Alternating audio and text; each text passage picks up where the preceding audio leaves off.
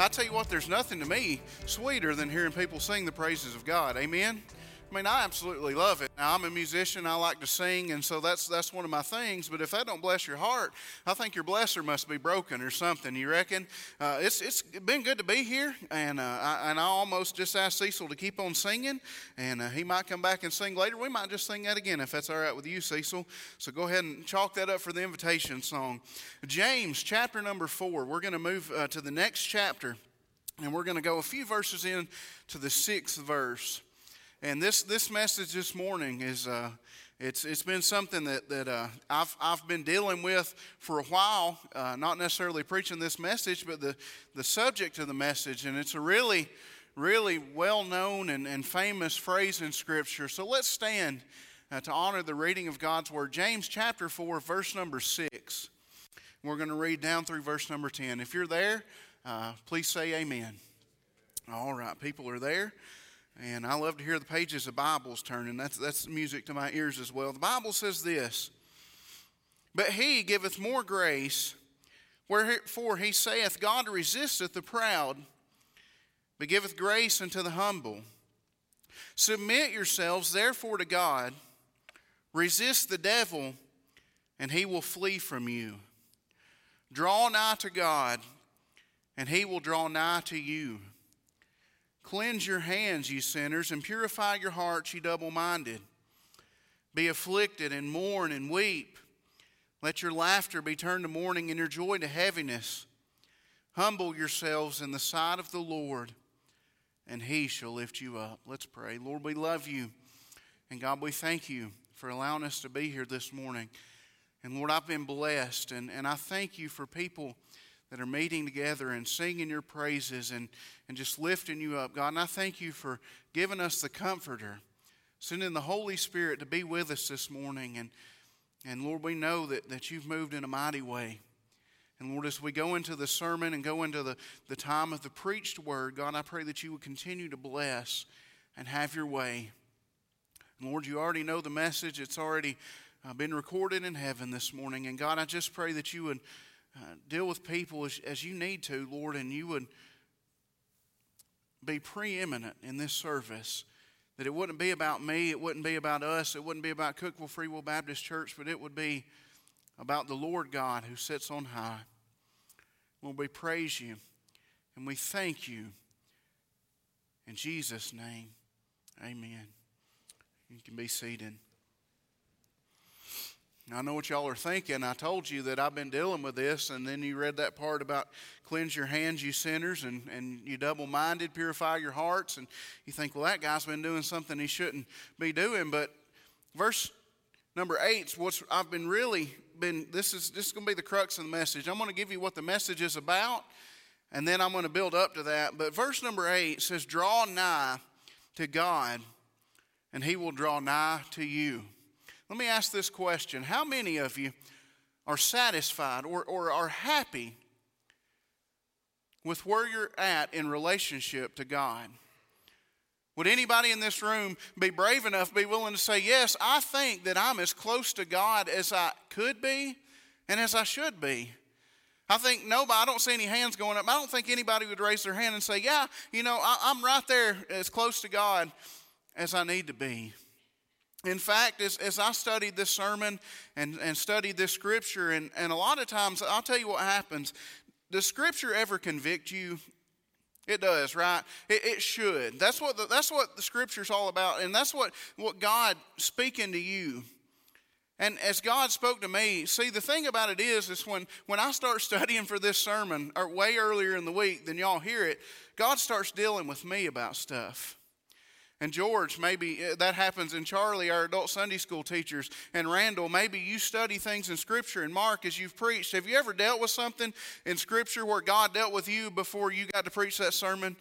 And Tanner, I mean, all these preachers and all these teachers should know exactly what I'm talking about. And this week, as I studied this, I got convicted. I'm not going to lie to you. I'm not going to stand up here and act like that I'm just the holiest person to ever walk the earth, because I absolutely am not. And I got to thinking back to times in my life and about when I was closer to God than I've I probably am now. And see, the thing about it is hopefully I'm not alone in that. I would say that people could say, yes, there's been times in my life I've been closer to God than I am right now. And I'll give you some examples of that, but that's the crux of the message this morning. That's the message in a nutshell. And I could just stop right now and we could have an altar of prayer, right? Because we all know that's enough said. But as a preacher, I got to be here for about another 45 minutes, so just bear with me. But he starts in verse 6. James is writing, and he says, "But he giveth more grace," is obviously he being God. God is the only one that can actually give us grace. And it says that, "Wherefore he saith, God resisteth the proud, but give grace to the humble." And then he goes on to say, "Submit yourselves, therefore to God, resist the devil, and he will flee from you." As I studied this week and I pored over it, and Mark came by and he'll attest to this. I like to read the Greek and stuff, and I'm not going to even give you the words, but there's two words that really are almost the same Greek word, and they have just a different prefix. Kind of like, Joanna, you're an English teacher, right? Do you teach English? She thinks so. Joanna will tell you that the English language is one of the most confusing things for people to learn, because there's so many words that have so many meanings that are the same, and so many ideas, and you get somebody whose language is not English and try to teach them English, and they're going to just stare at you because we don't make sense to them.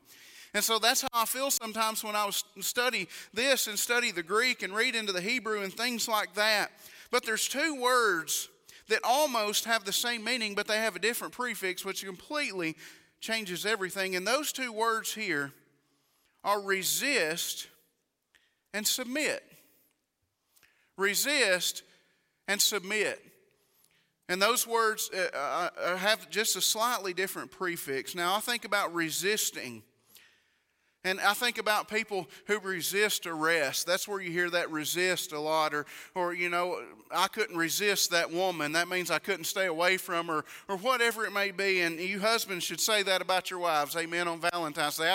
She's just irresistible, right? I mean, I know all you men are thinking that, but I'm going to say it for you. I'm going to throw it out there. And so we think about resisting, but in this context, to be resisted here would be awful. It would be a terrible thing to be in verse number 8 and be in a position where God, the creator of the universe, God who created everything that you see, and God who created you, created mankind and put you in your mother's womb and gave you life and gave you breath and gave you the ability to come into this world. How would you like to think for a moment that God is actually resisting you? That God is pushing you away? That's not a pleasant thought, is it? That's not something that's not a position I want to be in. But yet I feel like that God doesn't want to be in that position either. Amen. See, back to verse number 8, is God wants you as close to Him as you are willing to be. But the thing about it is when you draw nigh to God, the initiator is who? It's you. But so many times God has to resist people because of their pride and all. And I don't know if you've noticed this, but if you've been here for every sermon in the book of James, it seems like that James has a recurring theme of pride versus humility. Over and over again, that keeps coming up, and we'll get into that a little deeper. But then we see the word submit yourselves therefore to God. Verse number 8 says, draw nigh to God, and He will draw nigh to you. And He says, cleanse your hands, you sinners, and purify your hearts, you double-minded. I have a really simple message. I wish I could say that I've got something just super elaborate and something that just would blow your mind theologically, and you say, well, I've never seen that in Scripture. But the truth is this message, you can ask any preacher, preaches itself. It always does. Draw nigh to God. I heard a super corny story this week. Tomorrow, is it tomorrow or Thursday is Valentine's Day? Is that tomorrow? Today is the 13th, so Valentine's Day is tomorrow. And just in case you didn't know that, and you need to make dinner reservations, tomorrow is Valentine's Day. But I heard a really corny story about a man and a woman, and most of you have probably heard this story. And you know how people, when they get older, they'll say about anything, right? I mean, sometimes some of you older people say amen. Man. About a man and a woman driving down the road, and they were in a Buick, because Buicks are big cars. And the woman looks over at the man, and in a Buick, I mean, he's sitting over here and she's sitting over here, right? And he's driving like this, looking over the steering wheel, and she looked, and whatever his name was, she said, "You remember when we were dating?" And I said, I used to just be right next to you, and I sat as close to you as I possibly could. Some of you are still there. Some of you are in the shape of the older couple. Would you say amen to that? I mean, that's just the truth, right? I mean, when I was in high school, it was like sometimes I would see teenage boys and girls driving down the road, and I wondered if the passenger side didn't have a floorboard, and she was just worried for her safety is why she was sitting that close. But the woman looks over and she said to her husband, "Do you remember when we used to sit really close together?" The old man looked back at her, and you know what he said? Anybody? He said, "I hadn't moved an inch." He's still sitting there in the driver's seat, and throughout the years, for whatever reason, she just edged out and moved over, and finally she's over there, and he's over here. That's funny. It's a joke. It's corny, but I think that we sometimes put ourselves in that position with God.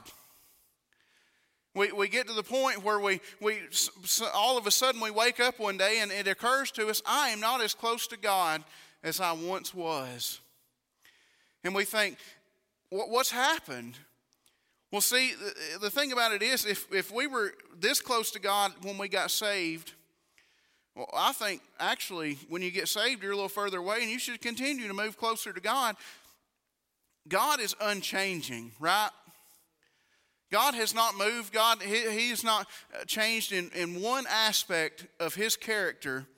So the person that obviously must have the problem in this situation is us. I think back to when I was dating Lacey, and my father-in-law's here this morning, and so he'll remember this, hopefully. I was dating Lacey, and I remember that I was praying for a wife, and I talked to a preacher, and I may have told you all the story about this, and I was praying, and I knew I needed to get married, but I didn't know who I needed to get married to. And I prayed, and I prayed, and it seems like the more I prayed, the more serious I got. And then God revealed it to me. That's who I was supposed to marry, and we've got married. And I would say at that point in my life, I was 25 years old, that I was as close to God as I have ever been in my life. That's when I answered the call to preach. Now, let me say this, that just because you get close to God doesn't mean you're going to start preaching, but that was how it was in my case, because God had called me to preach when I was 18, and I had ran from Him, and then I got back close to Him again. And now that was 10 years ago, and that's hard for me to say that 25 was 10 years ago. And I look back and I ask myself this week, am I as close to God now as I was then? And some of y'all are probably judging me right now and saying, well, you're the preacher. You ought to be super close to God. And you're right. And I consider myself to be close to God. I do all the right things, but get this, being close to God is not about just checking boxes. Amen? It's about having that personal, intimate relationship with Him. And so as we study the Word of God and we ask ourselves, well, what is it going to take for me to get back to where I was?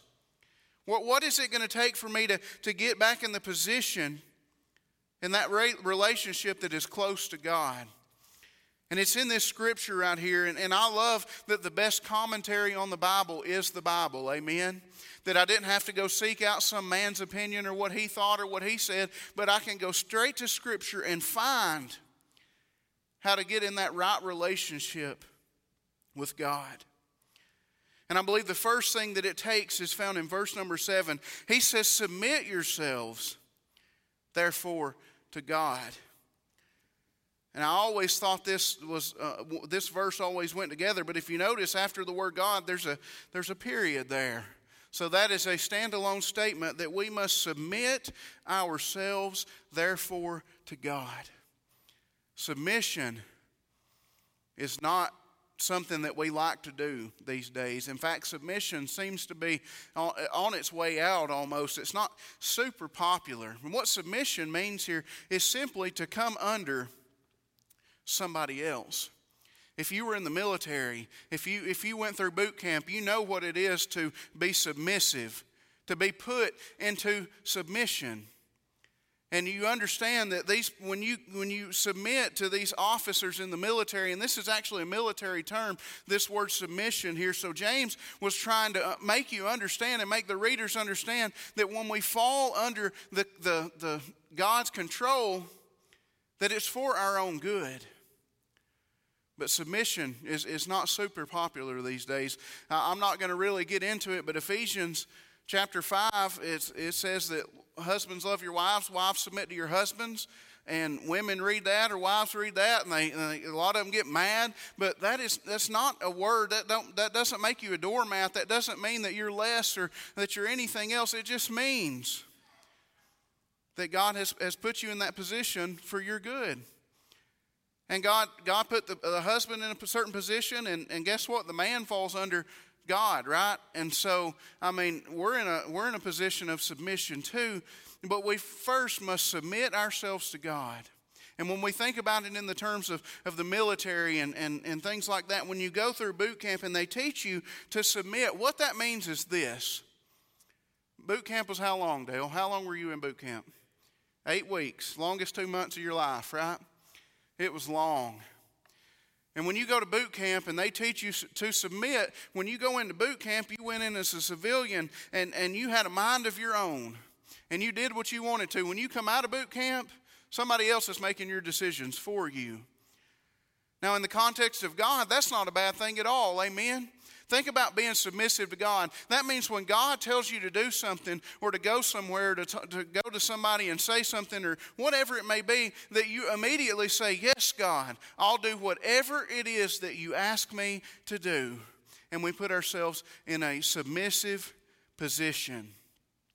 The next thing that we must do in order to be close to God, in order to draw ourselves back to Him, it's found in the next verse. Draw nigh to God and He will draw nigh to you. And then He says to cleanse your hands, ye sinners, and purify your hearts, ye double-minded.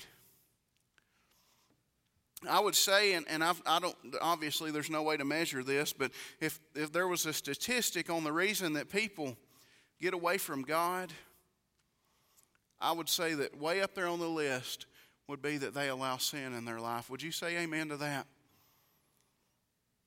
And we don't really ever want to admit that. We don't ever want to say, yes, I've got sin in my life and I've allowed things into my heart that shouldn't be there. But in the very same verse, he says, if you want to draw nigh to God, you've got to cleanse your hands. The hands is a picture of the outside of your body. Now, obviously, we can do nothing in our body that is good enough to go to heaven, right?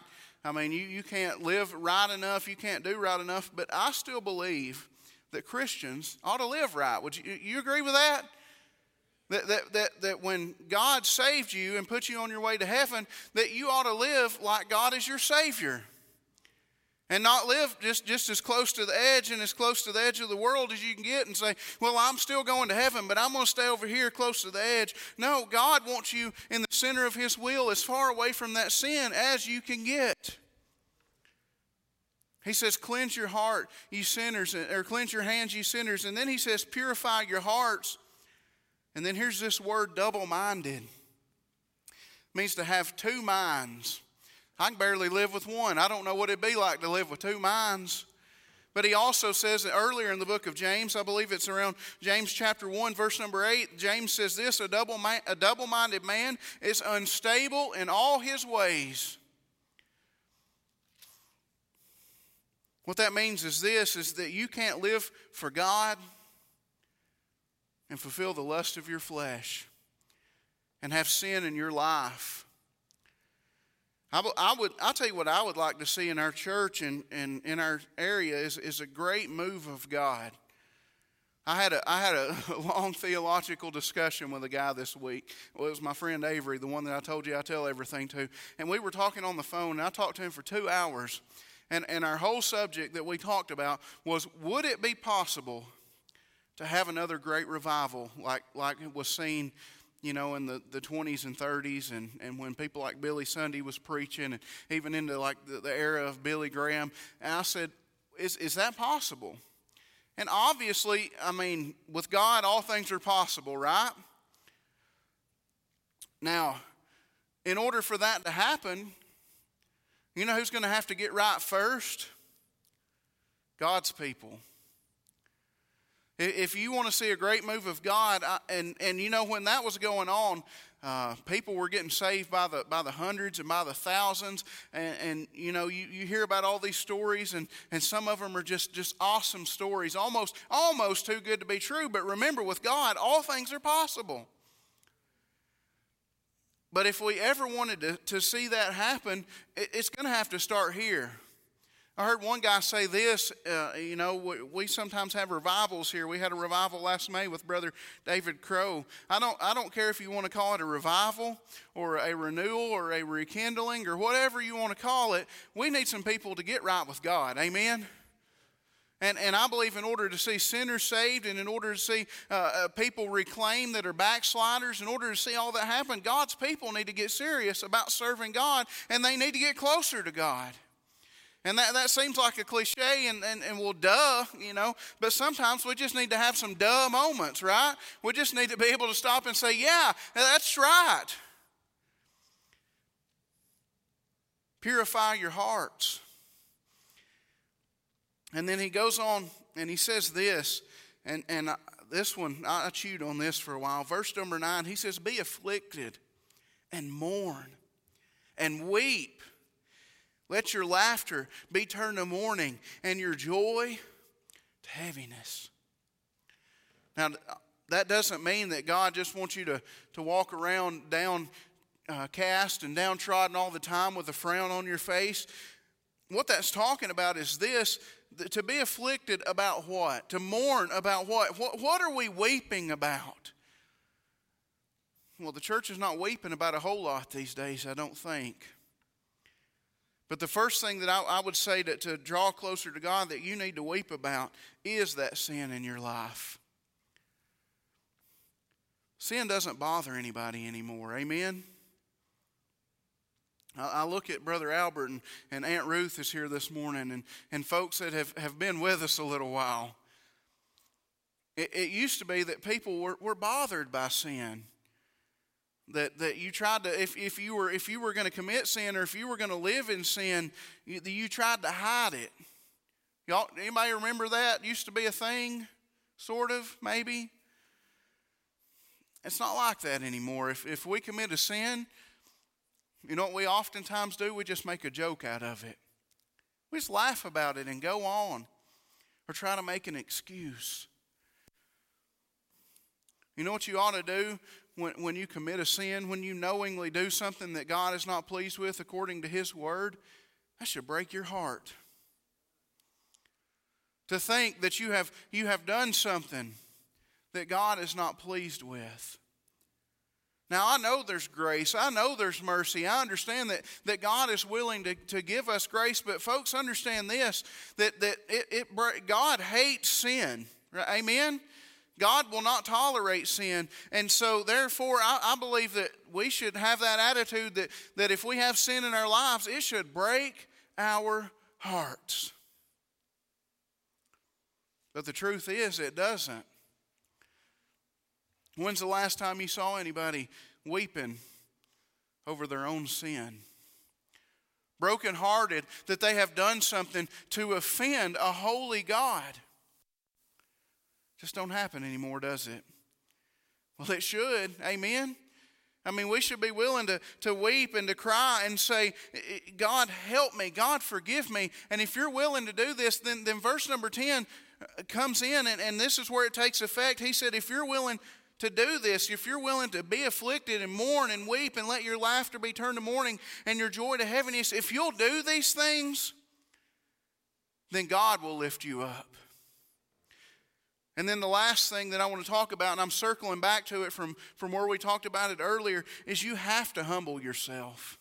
See, in order to submit to God, you have to be humble. In order to weep over your sin, you have to be humble. Humility requires that you are willing to admit that you are wrong.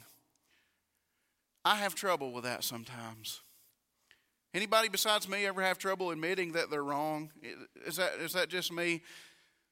Anybody willing to raise their hand on that? Sister Holly, praise the Lord, I'm not the only one. Y'all get on the altar, okay? I mean, we have to be willing to admit sometimes we mess up. We make mistakes. The thing about it is, and it is wonderful, is that when we admit that, God is willing to forgive us.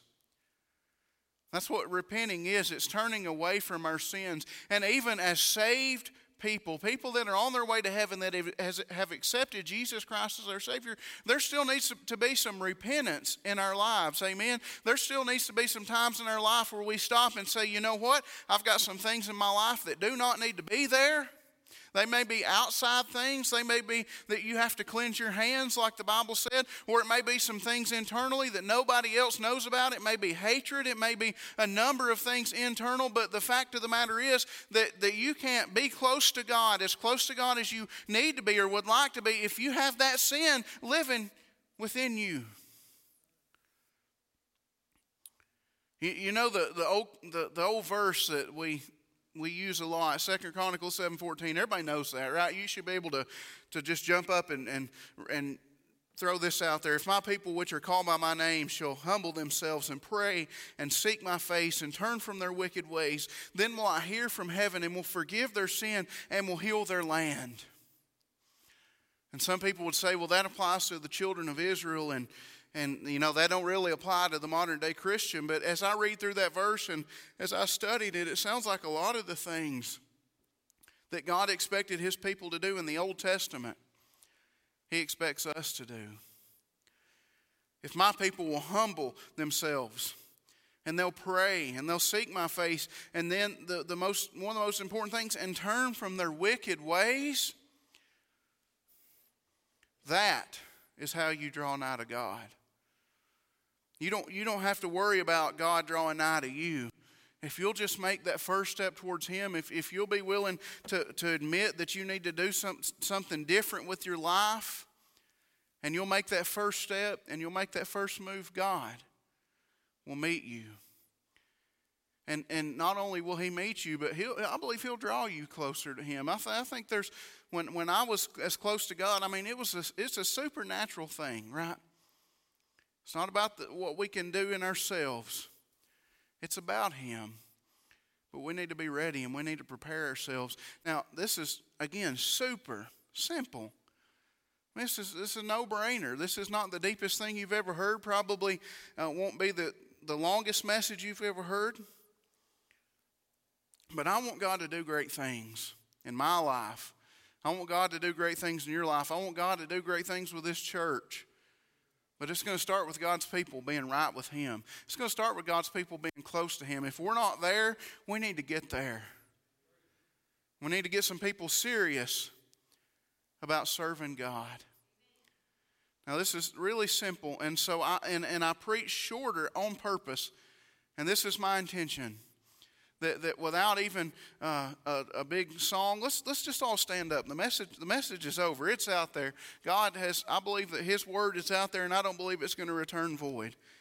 And let's just bow our heads for just a minute. And we'll sing in just a few minutes. But I want to take a time for self-examination. Now, I asked you the question earlier in the message. I said, are you as close to God as you once were? Some of you, I could tell by the look on your face, no, I'm not as close as I even once was. But are you as close as you want to be and as close as you should be? And the answer to that is no, probably not. I would implore you that the only way to get closer to God is to humble yourself. Pride is a super hard pill to swallow. But sometimes you've just got to swallow your pride, and you've got to just get on your face before God and say, God, examine me. I mean, we already know about some sin in our lives and some things that shouldn't be there without really the Holy Spirit doing a great examination. I mean, it's pretty obvious from surface level. But sometimes we've got to ask God, dig way deep down in there and identify what it is that may be drawing me away from you. I mean, I want to be close to God. I really do. That's the only way that you're going to make it through this life and not go crazy, is be close to God. And Christian, I would encourage you, without a song this morning, would somebody be willing to step out and come to the altar and say, God, I want to be close to you. God, I need you in my life. I need you to move in my life. I mean, I know we need a nationwide revival. I get that. I understand that. But right now, I'm looking for an individual revival for just people to get right with God. We'll worry about the county. We'll worry about the state and the nation when we get individuals where they need to be. Somebody needs to come to the altar. I know you do. And don't be afraid. And we're not going to judge you, because I know everybody can be on the altar this morning. I'm going to pray, and then I'm going to get down on the altar myself. Father, we come to you with a broken heart this morning. Lord, knowing that we need you. God, we need you to move. And it may not be in the form of a great revival. It may not be something that's just manifested real big on the outside. But God, deep down in our hearts, we know that we need you, and we need to hear from you. And Lord, we need you to heal us. And Lord, we're not going to see any of that until the people of God are willing to get serious about you. Lord, for these folks that are on the altar, God, I pray that you would help them. Lord, that you would encourage them, that you would strengthen them, and that, Lord, you would just help them to be on fire for you. But God, there's a lot of folks here in this church this morning that need a lot more of you, and they're not willing to admit that. They're not willing to admit that maybe what they're doing is not working, and whatever path they're on is not the right path. They may be saved and on their way to heaven, but still they don't have that right relationship with you. And I know there's people that are here this morning that don't even know you as their Savior. They can't even fully understand what it is to draw nigh to you because they don't have that relationship with you. God, I pray that you would deal with them. That's another thing that breaks my heart, is not only the condition of our sin in our lives, but it breaks my heart that there's people that are willing to die and go to hell rather than to humble themselves and ask you to be their Savior. God, we pray for your help. God, help us. Just keep your heads bowed and your eyes closed for just a minute. And I encourage you to please, if God is drawing you, please come and just get serious with him. And when I'm going to get down and pray, if somebody wants to sing or wants to play, that's fine. But let's just have a time of prayer and a time of renewal with God.